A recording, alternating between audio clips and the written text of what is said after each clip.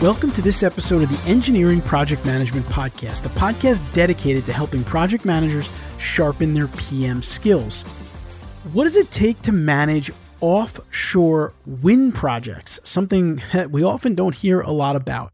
I'm your host, Anthony Fasano, and in this episode of the Engineering Project Management Podcast, I will be talking with Alejandro Jimenez, Head of Project Development for Global Offshore Wind Projects at U.S. Solutions, about how he manages offshore wind projects and what are some of the opportunities and risks in this really exciting industry. And this was an awesome conversation because a lot of times when you think about a project, you think about a team of people, a couple of things going on with your project. When you're dealing with global offshore wind projects, you're dealing with so many different potential risks and opportunities and moving parts in these projects, from where you can even put the project in the first place to all the potential issues with like getting the equipment out into the sea and things of that nature.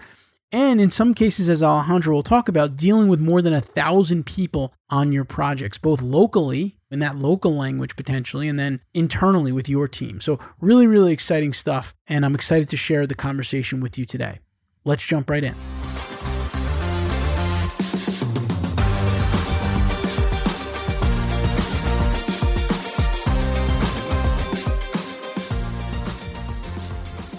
All right, now I want to welcome our guest onto the show for today, Alejandro Jimenez, Head of Project Development for Global Offshore Wind Projects at U.S. Solutions.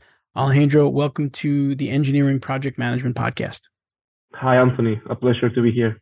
Alejandro, before we get started talking about project management, let's talk a little bit about your career journey. You're from Spain originally. You've lived in London at one time for about 5 years.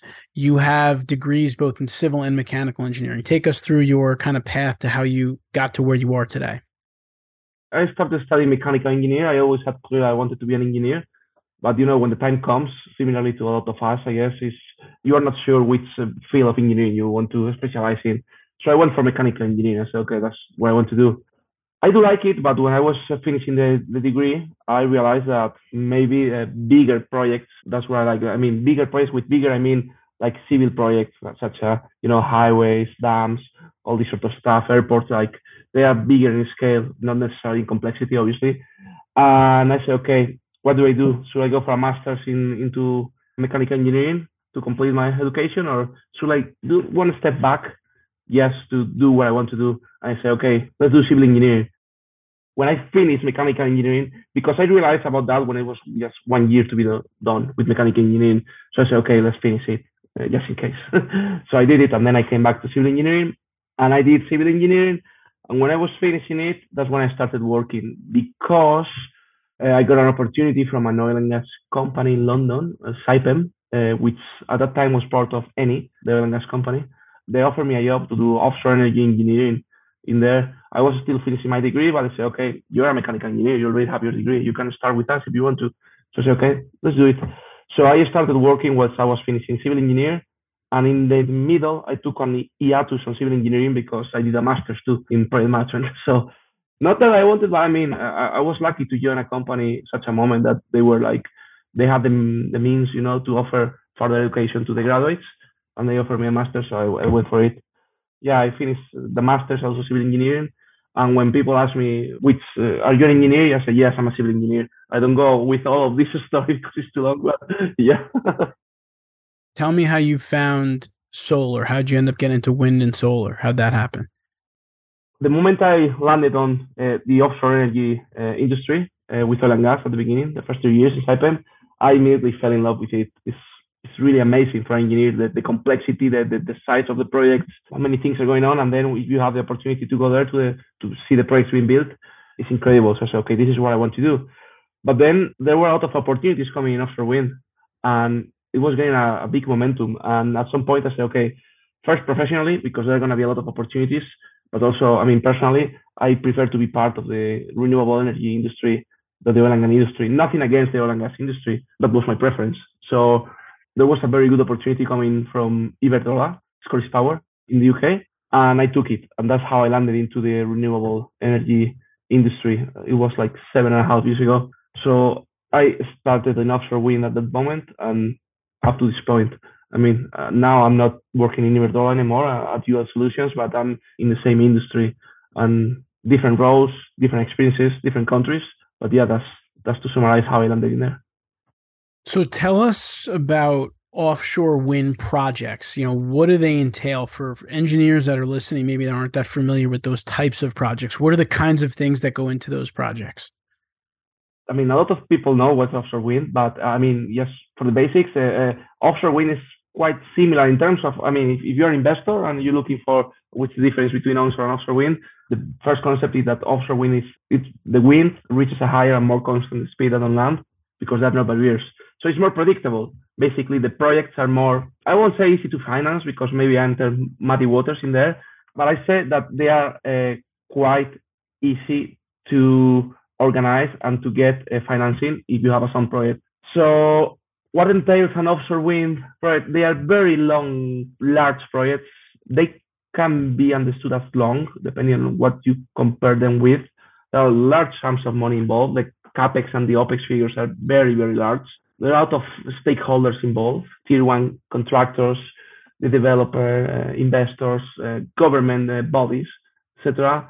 For me, the biggest two characteristics are the time for the project. You can easily go into 10 to 12 years of a project, not execute. I mean, of course, you have the leasing stage, which is 2 years, the leasing of the seabed, then 4 years for consenting, 2 years for the financial close, and then another 3 years for installation. And then you have, I mean, your project is built and you have it in operation.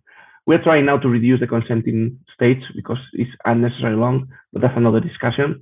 But yeah, they're quite long. And the money involved with this project is quite large. The average in 2021, looking to my notes for this talk now, is like 2.8 million US dollar per each megawatt. So if we're talking about a 1 gigawatt offshore wind farm, we could be talking in a range of 2.5 to 3K million dollars per project. Let's go back first, just like you said, with the offshore. So in terms of where they put the wind, where they put these structures, you said the seabed. Is it an island? How do you secure property? How does that work? Tell us where they actually put the wind structures.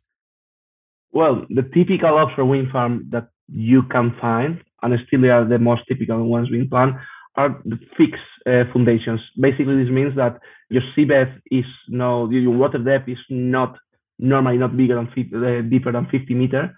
So you, in terms of technology and the capex that you're spending on that, you can put like different solutions for a fixed foundation, such as jacket foundation and monopile foundation, suction bucket. So the turbine goes fixed into the seabed. However, we are living now the boom of the floating offshore wind. There are a lot of areas with very good wind resource where water depths won't allow for fixed foundations, but for floating foundations. The issue was the technology. I mean, it's not the same. I would say it's a little bit more complex to have a floating foundation and make it work and to be reliable and to have a fixed foundation. So there was a challenge there, but there are quite a few technologies at the moment which are reliable and they are already proven in projects which make floating offshore wind viable. However, the costs are also going down. The cost of a floating offshore wind project is bigger than a fixed project, but we're going to see a lot of floating projects in the next few years. I'm from Spain, and in Spain we cannot have fixed foundations for offshore wind, at least in the areas where you can build offshore. So we need to go for floating, and the same is happening with a lot of very interesting areas such as California, Japan, etc., etc. So when you do install these into the seabed, you mentioned that the process of getting permission in the beginning, right? So it's like the country that it's closest to, or who's the governing body there? The country who owns those waters, they can go through different processes, but a typical process is to say, okay, we want to develop offshore wind. So let's do a seabed lease for different companies, see who is going to be leasing the seabed to build offshore wind. And then you enter into different processes, such as once a company, let's say, look at the east coast of the United States. We had recently the New York Bight lease auction, and several companies, they went into that competitive process. They won the rights to have the lease, to lease those areas, basically, so they can lease. So immediately, I mean, you need to interface with the government bodies who are dealing with those areas in order to get the permits to build offshore wind. And I'm not talking about the tariff or the grid connection because it's linked, but it's a different story. I'm just talking about the area. The area where you could put it. So the initiative is done by the government. Then the government, we are seeing the same in India right now. A few months ago, India said, we want to develop offshore wind in the south of India, in the Tamil Nadu area. These are the zones that we are going to be developing offshore wind. We want to hear you out. And we are going to be launching a competitive tender auction for leasing this seabed. So is there a distance that they have to be offshore? Like, what's the distance? Technology-wise, if you can do it whatever is feasible and next 100 meters from the coast, you probably can do it. But you need to take into consideration environmental and social aspects. So if you put it too close to the coast, you are going to have a big visual impact. That is, a lot of people is not going to be happy about that. So you want to put it far away from that. Then the winds, I mean, if you go farther away from the coast, probably you're going to have more reliable winds in terms of direction and consistency.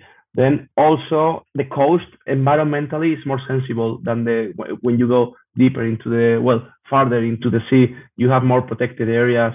You have all the fishing areas too, etc. So you can see when you see a map with the zonification of all the different social and environmental aspects, you normally see that if you go farther from the coast, it's better. However, you need to have an equilibrium of if you go very far, then you need to go for floating wind normally rather than fixed. And also the connectivity to the grid is an issue. If you go 100 kilometers away from the coast, you need to do 100 kilometers export cables with all the problems that entails and the cost, massive costs. On average, 30 kilometers could be a typical offshore wind farm away from the coast. So what are some of the risks of these projects?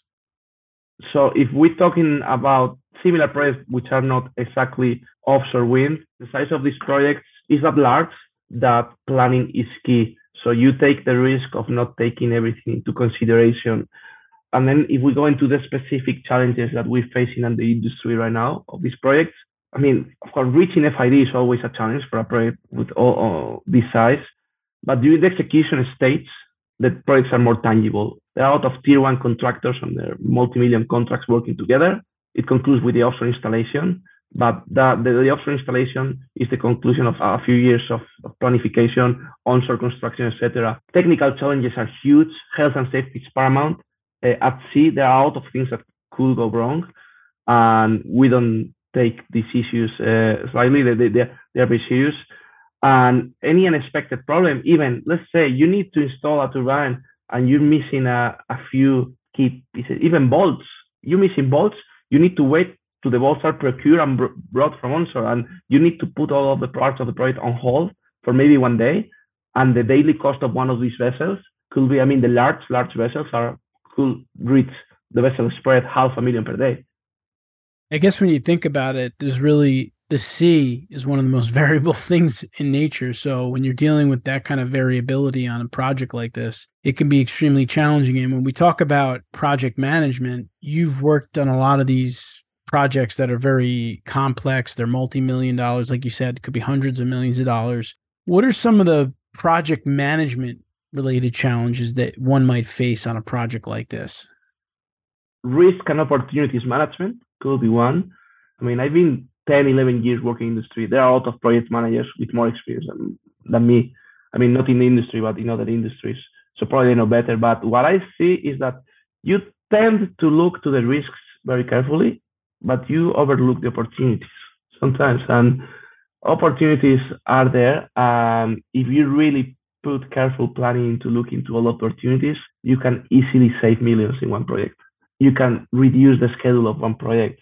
You can optimize the project up to the extent that it's easier. You get a project to be easier just due to the opportunities. And then, of course, the program management, planning, proper planning, having people who is looking to the planning, also cost control planning. What we call the project office, which gets involved with the costs management, program management, reasonable. I think that's one of the main foundations for a successful project. And but in these ones, I think it's even more important due to the doing a lot of years work being concluded in 1 year of offshore installation, 1.5 years or so, and everything needs to be perfectly tuned and technical, contractual, commercial, everything needs to be working just fine. So careful planning is key. What's interesting about that is I think when you think about project management, a lot of times we're talking about, the things that could go wrong, scope creep, scheduling, budgeting. But I like your comment there. Like if you optimize your projects and when you do multiple projects, you can start to figure out ways to do them better and faster and maybe put some systems in place to make the projects go smoother. And I think as a project manager, we should all be looking at trying to optimize our projects so that we can continue to get better and more efficient at managing projects because budgets are tight. There's lots of risks, and the more optimized you can be, the better you can be as a project manager. Let's talk a little bit about career development, Alejandro. What recommendations do you have for someone working in, let's say, wind industry in terms of growing their careers based on your career journey? Like, what are some of the things you've done to try to grow? Offshore wind is such an exciting industry. That's how I see it. So my first recommendation is to be eager to learn more and more, to go offshore when the opportunity is there, because that's where you learn the most, when you really see things happening. Get as much involved as possible. And I think this recommendation is might not be needed for people who is already in the industry, because most people I know in the industry are very passionate about this. So there are a lot of opportunities in this industry. So if you get very involved, you will find opportunities yourself. You don't really need to scratch a lot. It's already there. I have to say too that people management skills are important. Those projects entail a lot of people, not just from your colleagues who work daily with you, but a lot of stakeholders, large groups of people working together to get it done. You can easily, if you are the developer, the consultants, the contractors, the offshore people, all of them doing the execution stage, you can very easily have 1,500 people working in the project simultaneously. So people management skills are very important. Go get your colleagues, your industry. Then also go to industry seminars, go to conferences if you can. The market is booming with new jobs, and having a good network is going to open a lot of doors for new exciting opportunities. And in terms of the wind industry, it sounds like there's going to be a lot of jobs in this industry in the next few years for engineers. Yeah, it is. The industry is at the point, well, this is still young. There's already a solid knowledge and organizational base to make things easy for those who really want to be in. And we need professionals. We really need professionals. And actually, I want to say that one of the main challenges from the industry probably is going to be the lack of professionals. There's a lot of demand, and I don't think there are enough professionals to satisfy all such demand. So if anyone doing an engineering degree at this moment, or anyone trying to change the industry, is wants to get into an industry which is solid and there's not going to be any problem with getting the job, this industry is definitely the one. What would you say like is the best degree to go into wind with? You have mechanical, you have civil. Does it matter, or how does it? To get in, we typically see civil engineers, naval engineers, mechanical engineers, but also I have seen a lot of electrical engineers. If you think about it, I mean, offshore wind, you generate energy, so you need electrical engineers. Any engineering degree is good as long as then you get the skills whilst working in the industry. I think there's room for everyone, even communication, the telco, SCADA engineers, everything. I mean, everything. But the typical ones that I've seen the most is naval, civil, and mechanical. One other question I want to ask you, because we get questions from a lot of engineers who want to work internationally, whether it's maybe they're in the US, they want to work international. In terms of like language, you're from Spain, you obviously speak very good English. Do a lot of these projects, these global projects, I would imagine they're done in English? Yeah, English is the language for offshore wind. When you, of course, you need to take into account that if you are, for example, doing an offshore wind project in Vietnam, you need people managing the sites who can speak the local language. But if we're talking about project management, I mean, if you don't speak English, sorry for my friends, but you're screwed. If it's someone in the US, let's say, and they're going to do a project in another country like India or something like you mentioned earlier, they're probably going to need someone on their team that can speak to the ground crews in the local languages, correct? Correct. Normally, you do this on a project per project basis. So if you're going to be developing a project in India, you need to build a strong team in there who can communicate because it's not only white collar jobs, it's blue collar. Most of the works are blue collar, and a lot of them are just going to be speak the local language. So you of course need to communicate effectively with them. listen, these are very complex projects. Obviously, there's lots of things going on. Like Alejandro has explained to us, you have a lot of risks inherent in these projects. But I think as a project manager, as an engineer, these projects sound very exciting to me because there are a lot of different things to think about. There are a lot of opportunities, like Alejandro said. You really have to be a leader of people as well and be able to manage people effectively, like Alejandro said, because you're dealing with, could be 1,000+ people involved in one project, and these could be people in different languages, different locations, doing different things. So really these wind projects really requires a lot of project management. And if you can optimize it in any sense, it's really the way to go. So what we're going to do is we're just going to take a very short break, and then we're going to come back and we're going to wrap up with our PM pitfall.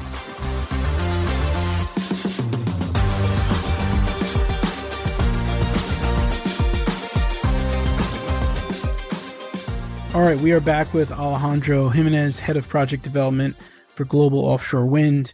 We're talking a lot about offshore wind projects, how complex they are. So Alejandro, just to kind of wrap us up for today, what is one of the biggest PM pitfalls or challenges that you've seen working as a project manager, and what can project managers do to try to avoid that or deal with that? I can think about is no matter how good you plan for a project and for things to happen smoothly and sound, PMs end up working much more than we expect during the critical phases of the project. And we tend to underestimate the level of involvement that project managers are going to have at certain stages of the project. Because in an ideal world, a good project manager is good when handing things and moving the work around and like not doing micromanagement. And that's how it needs to be done. But up to some point, and when there is an issue during a critical part of the project, the PM is not going to look aside. We are going to get involved. And we always underestimate that.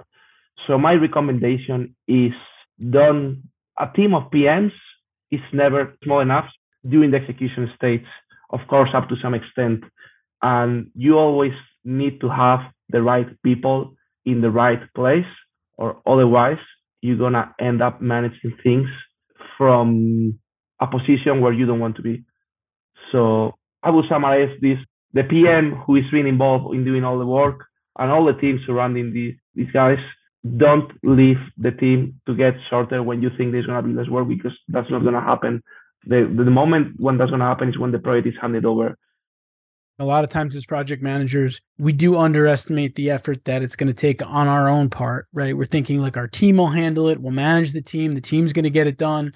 But things happen on projects, things go wrong. You have to jump in, you have to talk to clients, you have to come out to the site and try to fix something or look at something. Somebody can't figure it out, and everyone's looking at you to get it done, to solve the problem. So I definitely understand what you're saying, Alejandro. And I think that good project managers assume that they're going to have to get involved in their projects. They may have to get heavily involved in their projects at times. And I think it really goes back to what you said earlier, is your ability to interact with people effectively is going to help you to be a great project manager, because you will have to get pulled into your projects. But if you can manage people, lead people effectively, you may be able to get more help from them, which is going to be very beneficial in the long run. So listen, it was great to hear from Alejandro. It was very interesting to hear about these offshore wind projects. They are going to be a lot of them going forward. It's going to be a busy industry. There are a lot of jobs out there if you're interested in getting into the industry. And it sounds like you can pretty much get into that industry with any type of engineering degree, as long as you're willing to learn kind of on the job and progress. There's opportunities. So Alejandro, thank you so much for spending some time with us here on the Engineering Project Management Podcast. Thank you very much, Anthony. A pleasure to be here. I hope you enjoyed my conversation with Alejandro. It's really interesting to think about how to manage projects in these really big global offshore wind projects, but also how you might apply some of that to the projects you work on if you're not in that industry. And I really liked what Alejandro said about optimizing your projects.